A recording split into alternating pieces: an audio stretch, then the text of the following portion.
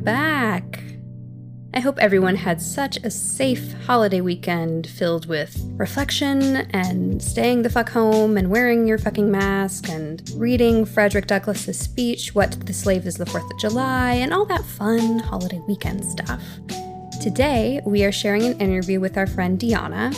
She discusses being African American and discovering her own internal biases. I really enjoyed getting to know her and hearing her perspective, and I hope you do too. Enjoy. Has it been lonely during coronavirus? Yeah, I've had moments, especially during the current situation with a lot of the Black Lives Matter and racism being brought up, and everyone's like, this is a pretty bad thing. So just like being around that, I think it's kind of hard. Luckily, I have family that lives not too far away, so I was able to visit them for a little bit and come back. But yeah, like before that, it was just kind of like you just find yourself sitting in a chair, just like, what are we gonna do today? I guess maybe we'll make banana bread, but people are dying. I don't know what to. So you're just like stuck with your thoughts. That's probably like maybe a downside to it, but yeah. How has it been for you recently with current political climate with Black Lives Matter coming about? Can you talk a little bit about that? Yeah, it's really, I feel like I've like a blindfold has been taken off of me, like, cause there's so much stuff that I was taught, not just like my parents, but just like in America, it's been ingrained of like, this is how we do things. This is bad. This is good. And like my perspective on Black men there's always been like some underlying fear there. And it was always like, why do I feel this way about my own people? Like, and so having all of this happen, it feels like, our society has brainwashed a lot of people into believing, all Black men are dangerous, all Black women are masculine, unattractive, or not desirable. And so I've been learning a lot about how much white supremacy controls people. And so it's kind of like I've just had a lot to think about. And one thing that's in my brain right now is I know a lot about the Holocaust. I see a lot of movies and read a lot of books. But I just found out about Tulsa, Oklahoma last week from Instagram, which is like, what? Like, that's crazy. I found out about it because I watched Watchmen on. Yeah, that's what I heard. Yeah. And I feel like when that came out, I don't know, I heard about it, but it was like, oh, it's this like African mythical story about this town that was just, and it was like, oh my gosh, wait, no, this is real history that has happened, that the society wants us to like, no, we don't talk about that. And just so many facts and so many facts that are being revealed that are making me see like, oh, wait, yeah, this country is, I mean, of course, slavery and everything, but you can't understand American history unless you understand African American history, because if you take that part out, it's kind of like, we've always been great, everything's fine, but there's this whole other world that's being erased, and without knowing that, we're just going to continue making the same mistakes. That was a long answer. I mean, yeah, let's go there. Let's talk about it. I learned, I also on Instagram, the ice cream truck song somebody posted Yeah. here what like the original.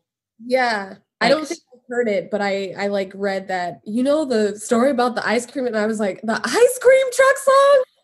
Oh my God. Yeah, wherever I saw it, I swiped and it showed the original cartoon and the original song and the original record. And you're just like, oh my God, it's so ingrained in our society. And it's so, my God, like, yeah, it's nuts. Crazy we're learning shit from Instagram. Instagram like knows me so well because I am so addicted to it that it started like, first of all, my Explore page is like very Black now, before all of this happened, which is kind of like, oh no, what was I, into, and was like, oh, this is beautiful and this, it's not my thing. But like it would post certain, how it posts like clothes to buy and stuff. So there's a site on there that I was like, I needed to buy these clothes, and I got the clothes. They're great. They were cheap. They probably made in a factory, so maybe I should stop doing that.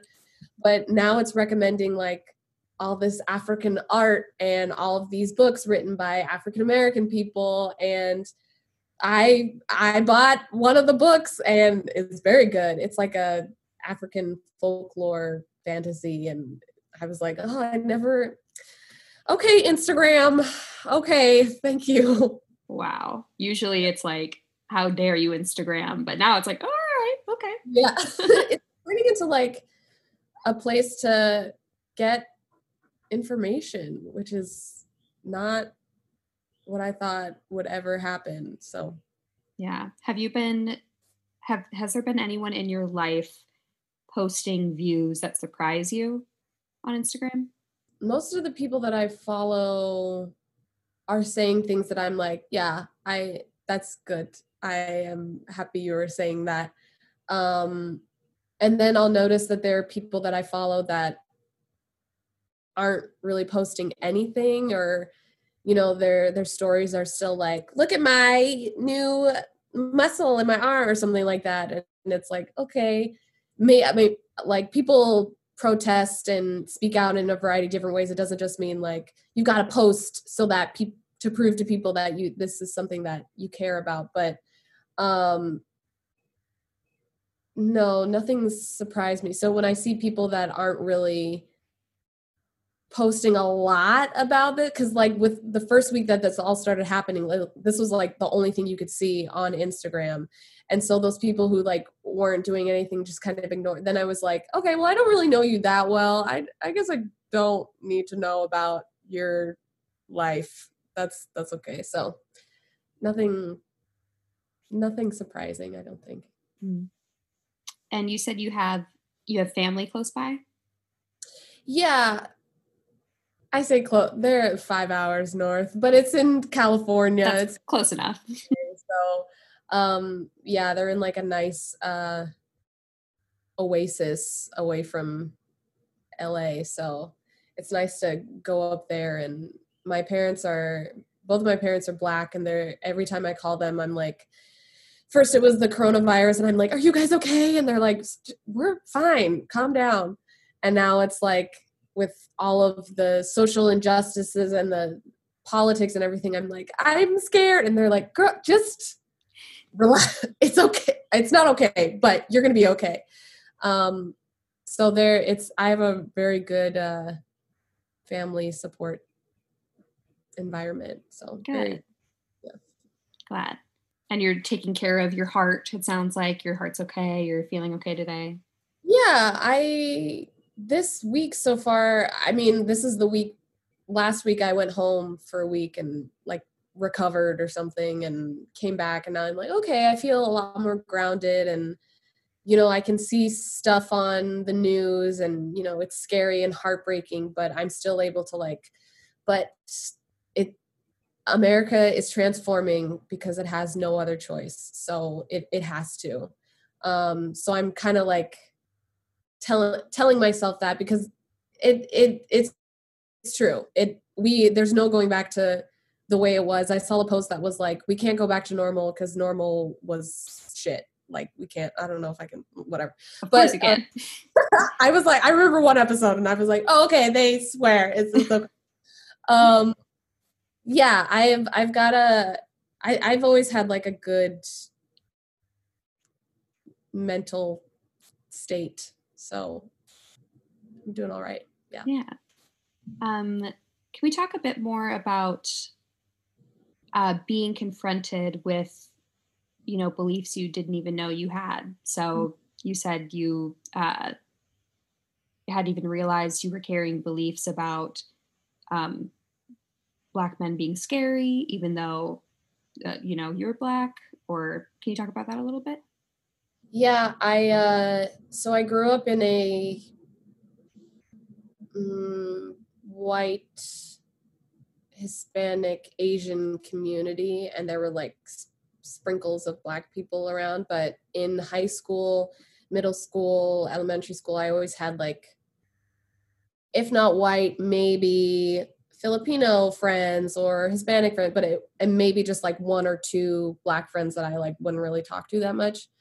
And so when I went to college, I was around a lot more people from different backgrounds, but then I met two people in particular who were both Black, and they became like my closest friends. And they brought me to a lot of like Black student union clubs. And I remember we went to this party and I was terrified. I was like, oh my, like it was a party in someone's house and it was only Black people there. And I was like, this is very scary. And my friends were just like, why are you, it's okay. And I was like, but they're probably gonna like, I don't know, grab me or something. And it's like, do you think like it's you know, we wouldn't. So I remember that experience, but I also remember there was this group of guys who, whenever they would see me, they would say like, you know, hey, how's it going? Or something like that. And I was just like, oh my God, and just like kind of run away. And then it was like junior year or something. I was in the laundry room and I saw one of the guys and I kind of like hurried past him and he was just like, hello, how are you? And I was like, I'm fine. And so I think about that and it was like, he was just like, why are you being so weird? Why aren't you engaging with our community? Like, you're a part of this community. Why are you? And it was a moment that I've been thinking about a lot of like, it's been very eye-opening that there's this whole part of the Black community that I've never really allowed myself to be a part of or really grew up in. But I've only viewed it from like white America's point of view of like, this is what Black people are like. And you see it in movies and TV and ads and everything. And it was like, okay, that's how I view them. But that's how America wants us to view Black people. And it's like, that's no. Right. Yeah. I'm very thankful that I now have a lot of friends who are Black that I can talk to about this stuff and like, this is how I feel. Is that weird? And they're like, no, we've all been hypnotized. You're okay as long as you realize it now or something. And my friend was telling me that there was this film that came out. It was like one of the first films to be shown worldwide, and it depicted Black men who were played by white men and depicted them as like people who were, you know, hunting down white women and they're dangerous. And so that stereotype has so subtly been leaked into not all, but like a lot of the films and projects that you see today. And so it's like, oh, okay. So it's so clever that it's like, I don't even know how this started, but I was always like, oh yeah, okay, I see that. So it's just really interesting to think about.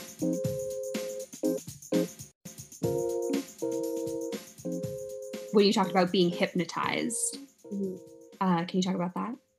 Yeah, I think with like being hypnotized or growing up being taught to think a certain way about certain people. An example, when I was younger, I always, even my mom, we always straightened our hair. And this is a wig, but we would always straighten our hair. And I don't remember I never really saw my natural hair until 2015. And because I would always like get relaxers and everything. And growing up with white friends, and you're just like, oh, I see their hair, and when we all go to the pool and we get our hair wet, it gets wet, but then it dries and it looks the same. And I was like, why doesn't my hair do that? Oh, I need to try to get my hair to look that way because what I have is wrong, because the media and society is teaching me that this is beautiful, and a messy bun, oh, it's messy but it's chic. But then if I put my hair up in a bun and I have like these baby hairs that kind of like stick straight out, it's like, oh, did you just wake up like that?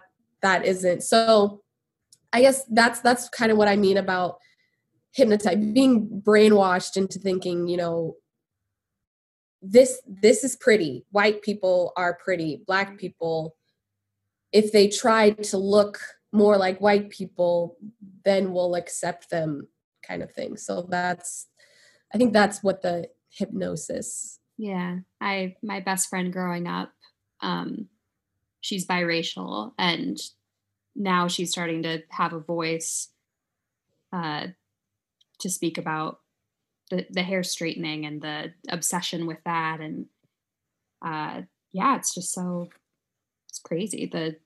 That makes total sense. Like, of course. And I think about like, I'm also kind of glad that I straightened my hair, because my natural hair, I have a lot of it, and it is a lot of work and a lot of maintenance. I get like braids or singles twists a lot, and it's easy to just put up and go out the door. I do love my natural hair. All women out there who are like, natural hair is beautiful, I'm like, yes, I agree. But it is tiring and it's a lot of work. And sometimes I just want to put on a wig, and that's okay if I want to do that. So, yeah. Yeah. The fair. Super fair. Your body, do whatever the fuck you want with it. Yeah. There's like this whole other network or community that I only know one side of, and like thinking about past experiences differently now, as like, no, I wasn't in danger, I was fine. Like so I don't know, it feels like I had a moment where I was worried that it was going to feel like, oh, this sounds so awful to say. I was worried that it was going to feel like a trend, like, oh, wow, I'm into this now. I'm going to buy artwork by Black people. I'm going to read stuff by Black people. And then slowly I'll just go back to having the interest that I had before. But I don't think that's not going to happen, because this community has so much meaning. And seeing my parents they're very proud of who they are and where they come from. My mom grew up in Alabama, Birmingham, Alabama, and my dad grew up in Chicago. And my mom would tell me stories about, the KKK would be scoping their neighborhood, and my grandfather, her dad, and a bunch of the other dads in the neighborhood would like get in their cars and arm themselves, like ready to scare away the Klansmen who are coming down the street, like, get out of our neighborhood. Or like my mom telling me the church that killed the 4 young girls was 2 blocks down from her church that she goes to. And she was like, I had to get out of the South. And she raised my sister and I, like, from what she went through, she's like, you know, she was always told, you know, Black people are stupid and inarticulate and uncivilized. And so she was like, my children, she was very strict about, you know, like how we spoke and how we acted. And so we would have to do like debutante training and speech classes and read a lot. And so I feel that having the veil lifted, I guess, is making me really appreciate being African American and listening to the stories, the experiences that my parents went through. Was like, that's a part of me too. Like, their strength, my ancestors' strength, is in me as well. So this isn't gonna be something that's like, ooh, being Black is in. I'm into being Black. It's like, I think I'm discovering another side of myself that I had no idea, and I think it's such a beautiful thing. And I feel more confident when I walk down the street now. Like, yeah, I've got hips and my butt's big and I look good and it's okay. So yeah, it's pretty cool. Pretty cool. I love that. That's so beautiful. Is there anything else you want to add? It sounds so cheesy. I do have a responsibility to educate myself on my history and African American history. And I don't want to just post about things or post clever things and then be like, cool, I did that. Now everybody knows that I'm a part of it. I know what's going on. Because I want to be able to have conversations and know what I'm talking about, not just like look it up or find a clever article or something like that. It's like when you join a club, you don't want to be like, yep, I got the jacket. It's like, no, you need to understand what this community is about and how powerful it is and how much determination that African Americans have, that people of color have. And so, yeah, I know that having this newfound revelation, it can't just stop there. I can't just like give myself credit that like, oh, I figured it out. Like I need to do the work and the research. Like I see all of my non-Black friends who are like studying and stuff, and I don't want to be just like, well, I'm Black, so I don't need to do that, right? And it's like, no, I definitely need to do that so that I can use my voice. So I have one. Yeah. Thank you to Deanna for sharing with us today. I really, really enjoyed speaking with you. If you're interested in joining me as I learn my anti-racist work, the friend I refer to in this episode is currently hosting a book club called Dinner Talk. In it, we are reading books by Black authors, and each week we are sent prompts to discuss at the dinner table. Right now, we are reading Why Are All the Black Kids Sitting Together in the Cafeteria by Dr. Beverly Daniel Tatum, and I'm really enjoying these conversations. Send us an email if you want to be added to that list.